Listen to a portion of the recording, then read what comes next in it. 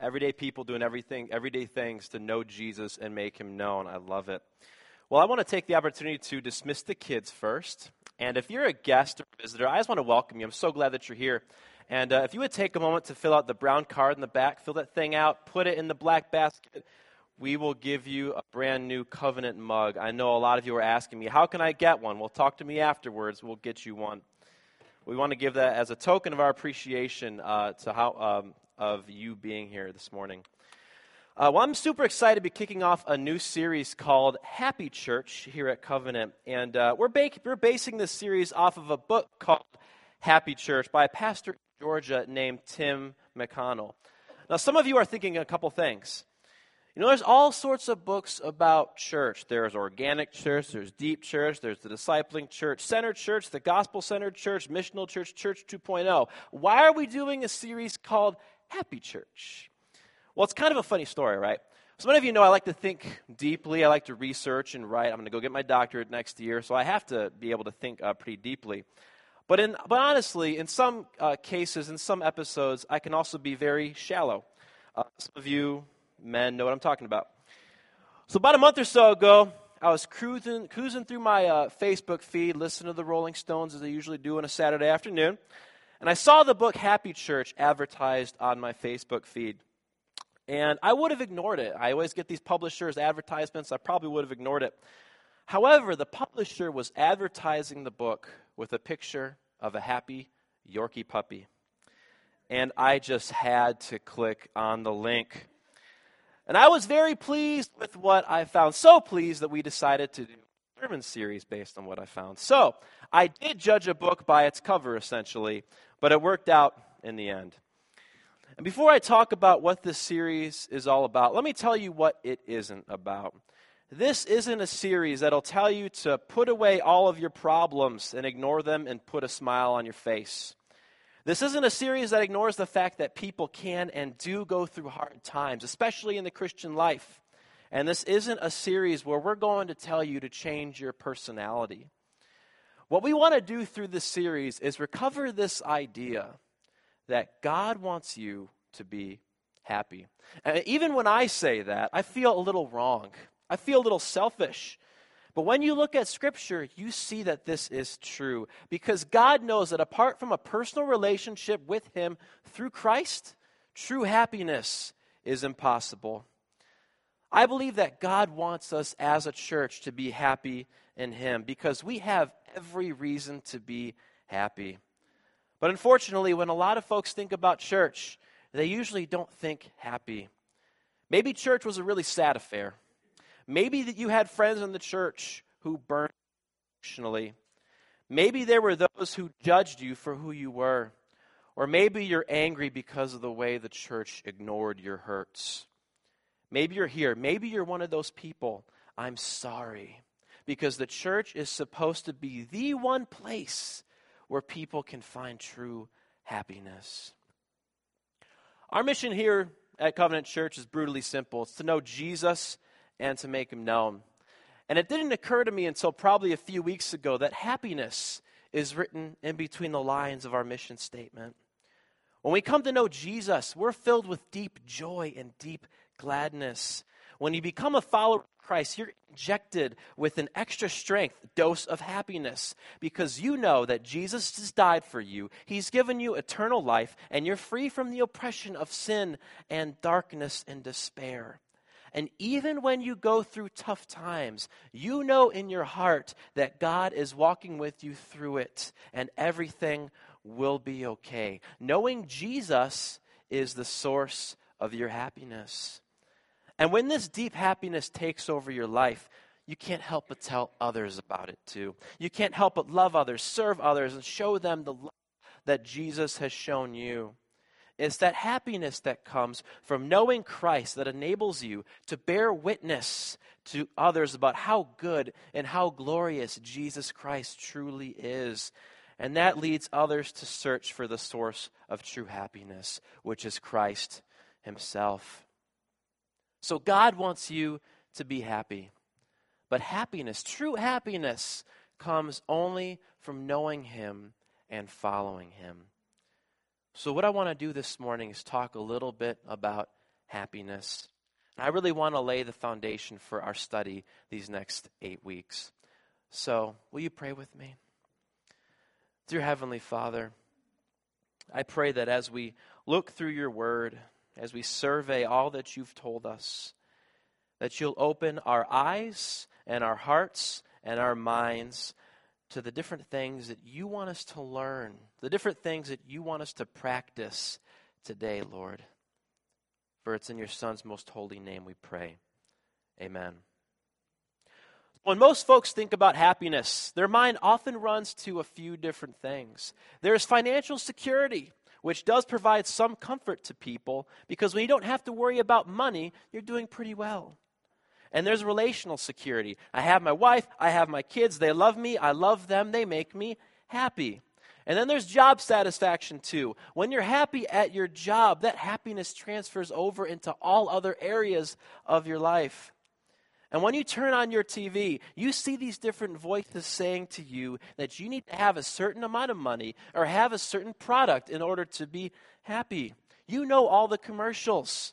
If I get my new Lincoln MKX, I'll be as cool and as deep and as philosophical as Matthew McConaughey. If I get my new Nespresso maker, I'll be suave like George Clooney and be friends with Danny DeVito. If I drink my Sprite, I'll have obeyed my thirst like LeBron James. You see this stuff all the time. But beneath the surface, there is an even darker truth at play that every single person recognizes. It's that very few things in this world can make us truly happy. And material goods, those possessions, aren't on that list. When you press people about what makes them happy, most people wouldn't say it's their possessions. They'd probably say something like, well, it's my family, it's my sense of direction, it's my job, it's my accomplishments.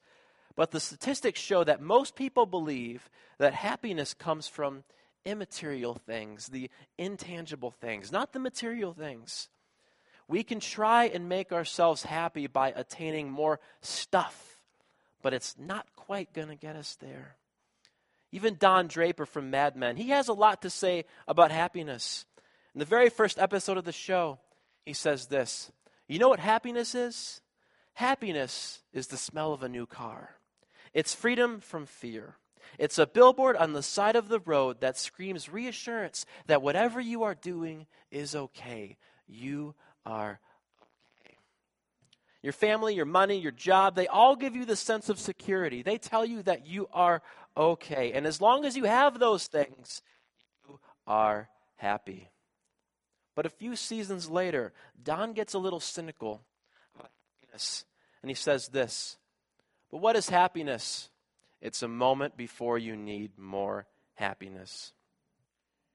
Even David Lee Roth, the great poet, the front man of Van Halen, recognized this truth when he said that money can't buy you happiness, but it can buy you a yacht big enough to pull up right alongside it.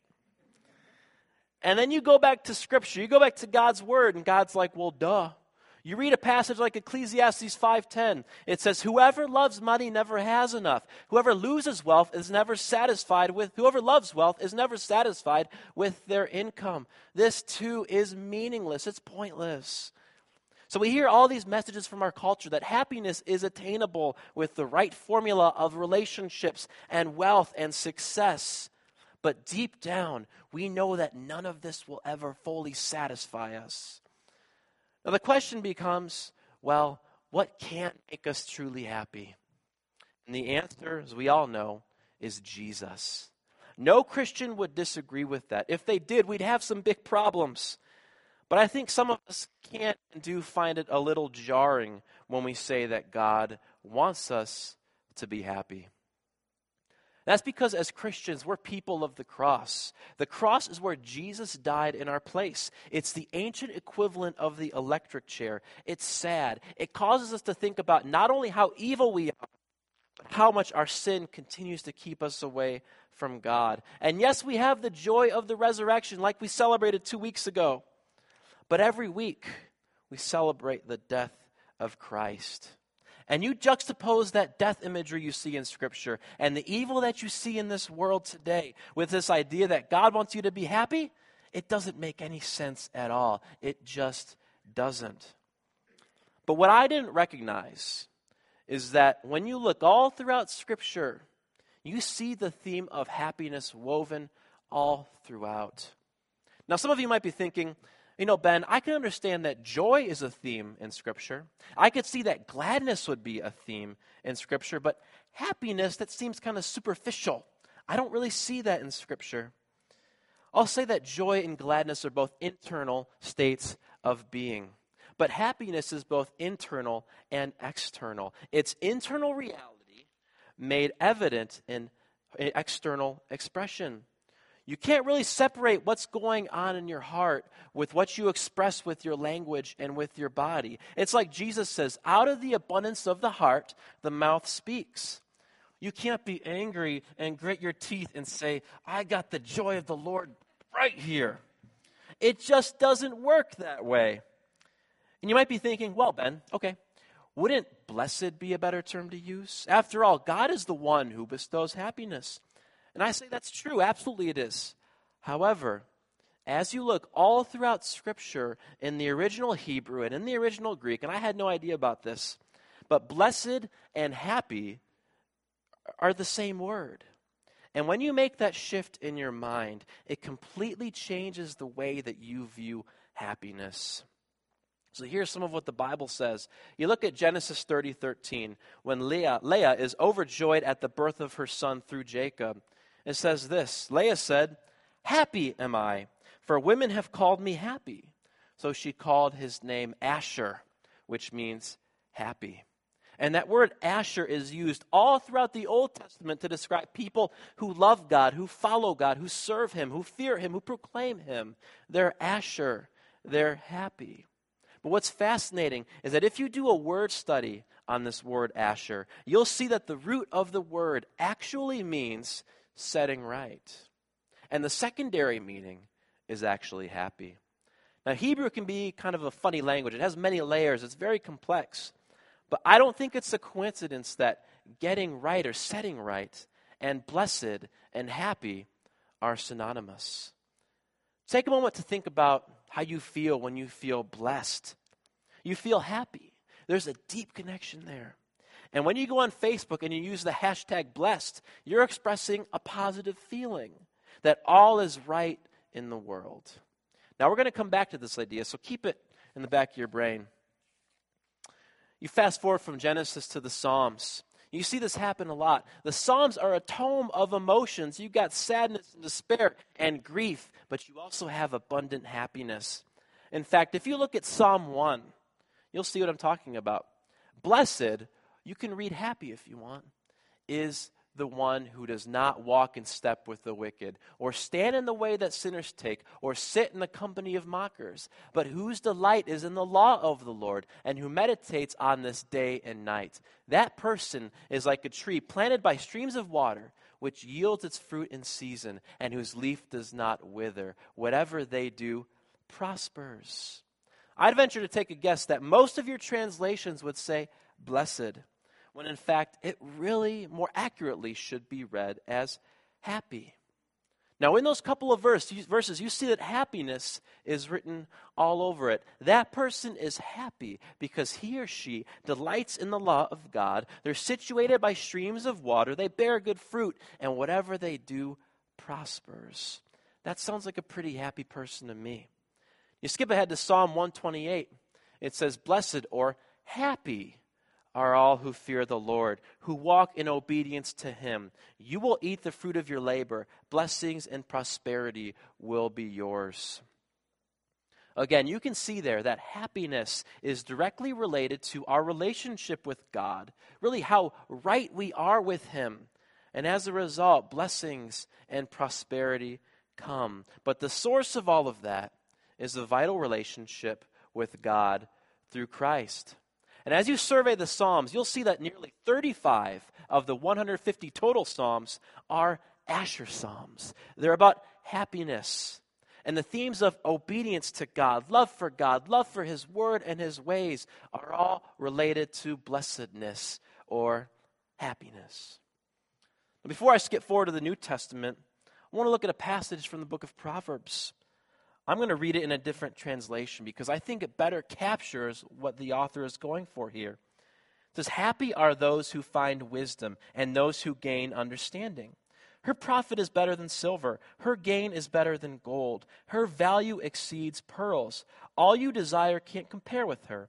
In her right hand is a long life. In her left are wealth and honor. Her ways are pleasant. All her paths are peaceful. She is a tree of life to those who embrace her. Those who hold her wisdom tight are happy."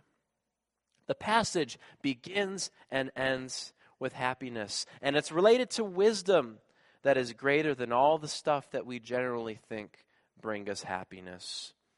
So whenever you read the word blessed, chances are it really should be read as happy. And I guarantee you it's going to transform the way you understand what it means to be blessed and what it means to be truly happy.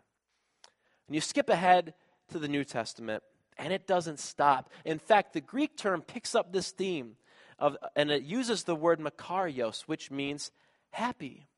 Now, even this is a little more jarring because you read the opening words of the Sermon on the Mount, the Beatitudes, you expect to see this: "Blessed are the poor in spirit, blessed are the meek, blessed are the merciful, blessed are those who are persecuted for righteousness' sake."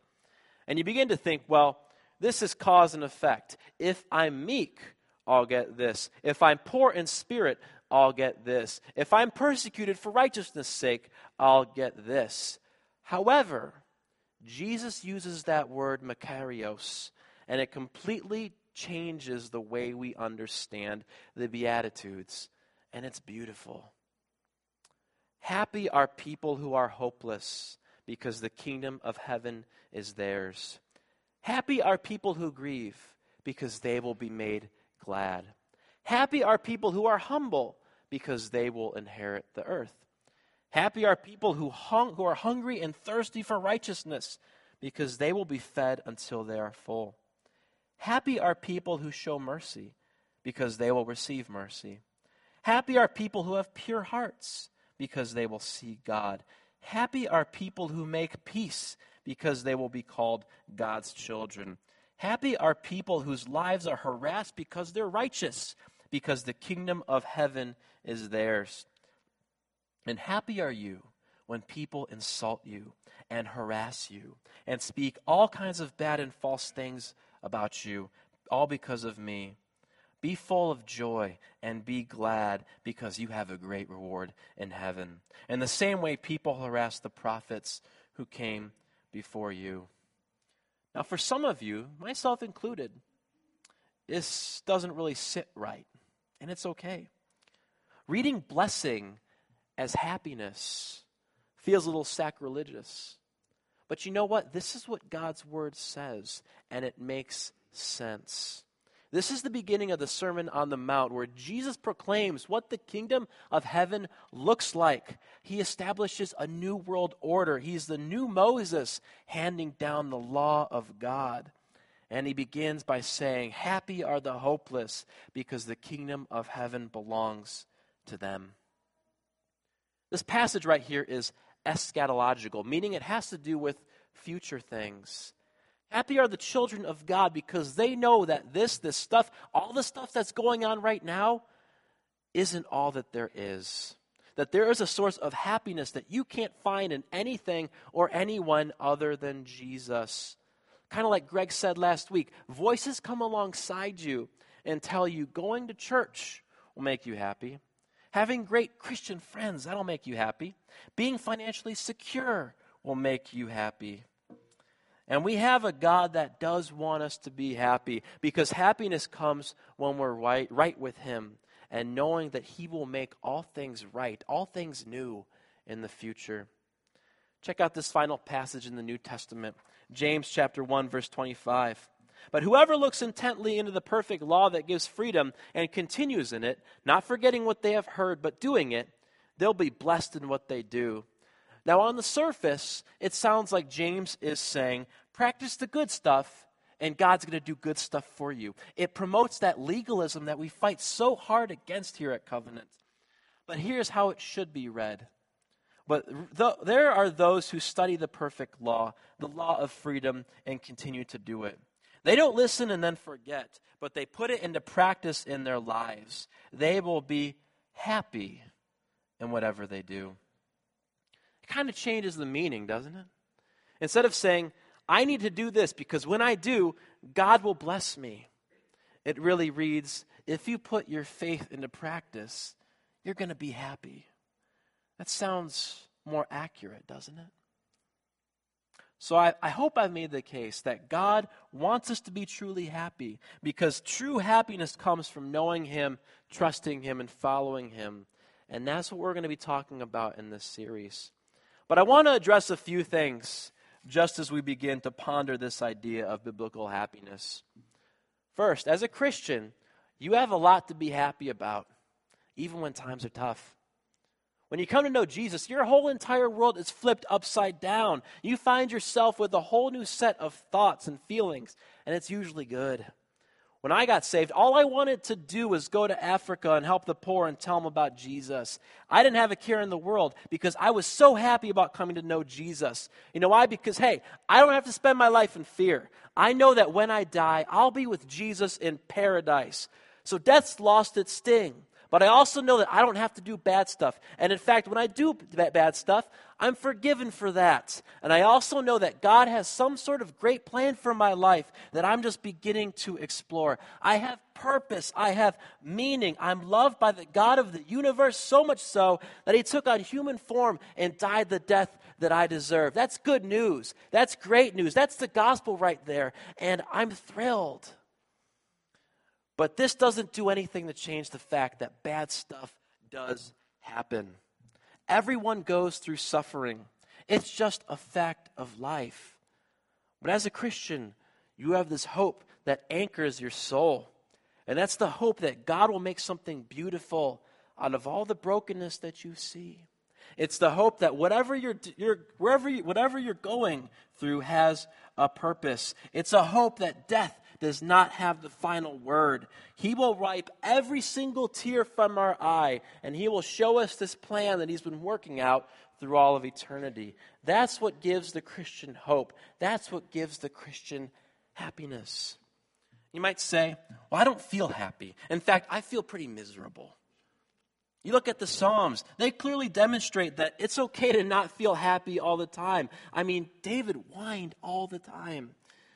But there's always that hope. And the more you think about what God has done for you, what He is doing for you, and what He will do in you, the more your misery will turn to joy and happiness. Because you know in your heart that Jesus has already claimed that victory over death and all its minions. Listen to the first question and answer of the Heidelberg Catechism. It says, what is your only comfort in life and death? That I am not my own, but belong with body and soul, both in life and in death, to my Savior, Jesus Christ. He has fully paid for all my sins with His precious blood and has set me free from all the power of the devil. He also preserves me in such a way that without the will of my heavenly Father, not a hair can fall from my head. Indeed, all things must work together for my salvation. Therefore, by His Holy Spirit, He also assures me of eternal life and makes me heartily willing and ready from now on to live for Him. And what's awesome is that God has given us the tools for happiness, prayer and worship and the Bible and community. All these things, empowered by God's Holy Spirit, make us happy. When we pray to God, our levels of peace and calm go up as talking to God and laying all of our burdens down at His feet makes us happy. And when we worship God, we get the focus off of ourselves and onto Him where it always belongs. And when we read Scripture, we're given pretty clear instruction and encouragement on how to live a life that pleases God. And when we surround ourselves with folks who sharpen us and challenge us and encourage us and love us, our levels of happiness in God go up. When we say that happiness comes from knowing God and trusting Him, it's very tangible. It's not abstract by any means. There are things that we do that help us discover and rediscover how happy the Lord makes us. And as we go through this series, we're going to be talking about these things. So God wants you to be happy because true happiness comes from knowing Him and obeying Him. And let me ask you this. Do you know Him? And do you know the happiness that comes from knowing Him and following Him? Because if you don't know what true happiness is. Maybe you're looking for all your happiness in the form of money or sex or food or people. None of those things will satisfy you because you were created to know God and to find your ultimate happiness and fulfillment in Him. And C.S. Lewis wrote this, and I think he's absolutely right. It says, "It would seem that our Lord finds our desires not too strong, but too weak. We're half-hearted creatures, fooling about with drink and sex and ambition, when infinite joy is offered us, like an ignorant child who wants to go on making mud pies in a slum because he cannot imagine what is meant by the offer of a holiday at sea. We are far too easily pleased." You, all of us, were created to be happy in God. Because as John Piper says, we all know it. God is most glorified in us when we're most satisfied in Him. And maybe you're here this morning, and maybe you're far too easily pleased. Maybe you need to talk to someone here about what it means to know Jesus Christ in a personal way. And when we take communion, this thing we do every single week, we're expressing our heartfelt love for God and all that He's done for us. And if you know Jesus, I would invite you during our worship time to come forward, take communion with us. Take a piece of bread which symbolizes the broken body of our Lord. Dip it in the cup which symbolizes the shed blood of Him as well. And as the worship team comes forward, I want to leave you with this quote from Dietrich Bonhoeffer, who died 76 years ago yesterday, a martyr for the cause of Christ at the hands of Adolf Hitler, happy and filled with joy until the very end. He says, "Full of joy, we are enabled to believe that there was and is one to whom no human suffering or sin is foreign, and who in deepest love accomplished our redemption. Only in such joy in Christ the Redeemer shall we be preserved from hardening ourselves where human suffering encounters us." God wants us to be happy because He is the only one that can bring us true happiness. Will you stand with me as we pray? And if you need prayer, if you want to pray with somebody, I'd invite you to go to the back. There will be a few of us there at the back who would love to pray with you. The point is this, that God has made a way for us to be happy, and that's through Jesus Christ. Through His death and His resurrection, He's made it possible for us to be completely happy and fulfilled in this life. Because our hearts are restless until they rest in Him. Let's pray. Dear Lord, I thank You so much that You make us happy. I thank You that You've given us the resources to make us happy, the body and blood of Your Son, Jesus. That we can have a personal relationship with You through Christ. That this world isn't all that there is. There's so much more, Lord. I pray that You'll help those of us who are still playing with mud pies to discover true joy and true fulfillment in You, because nothing else will make us happy. I thank You so much for Christ and all that You've done through Him. I pray that You'll help us to be happy in You and You alone. For it's in Christ's name that we pray. Amen.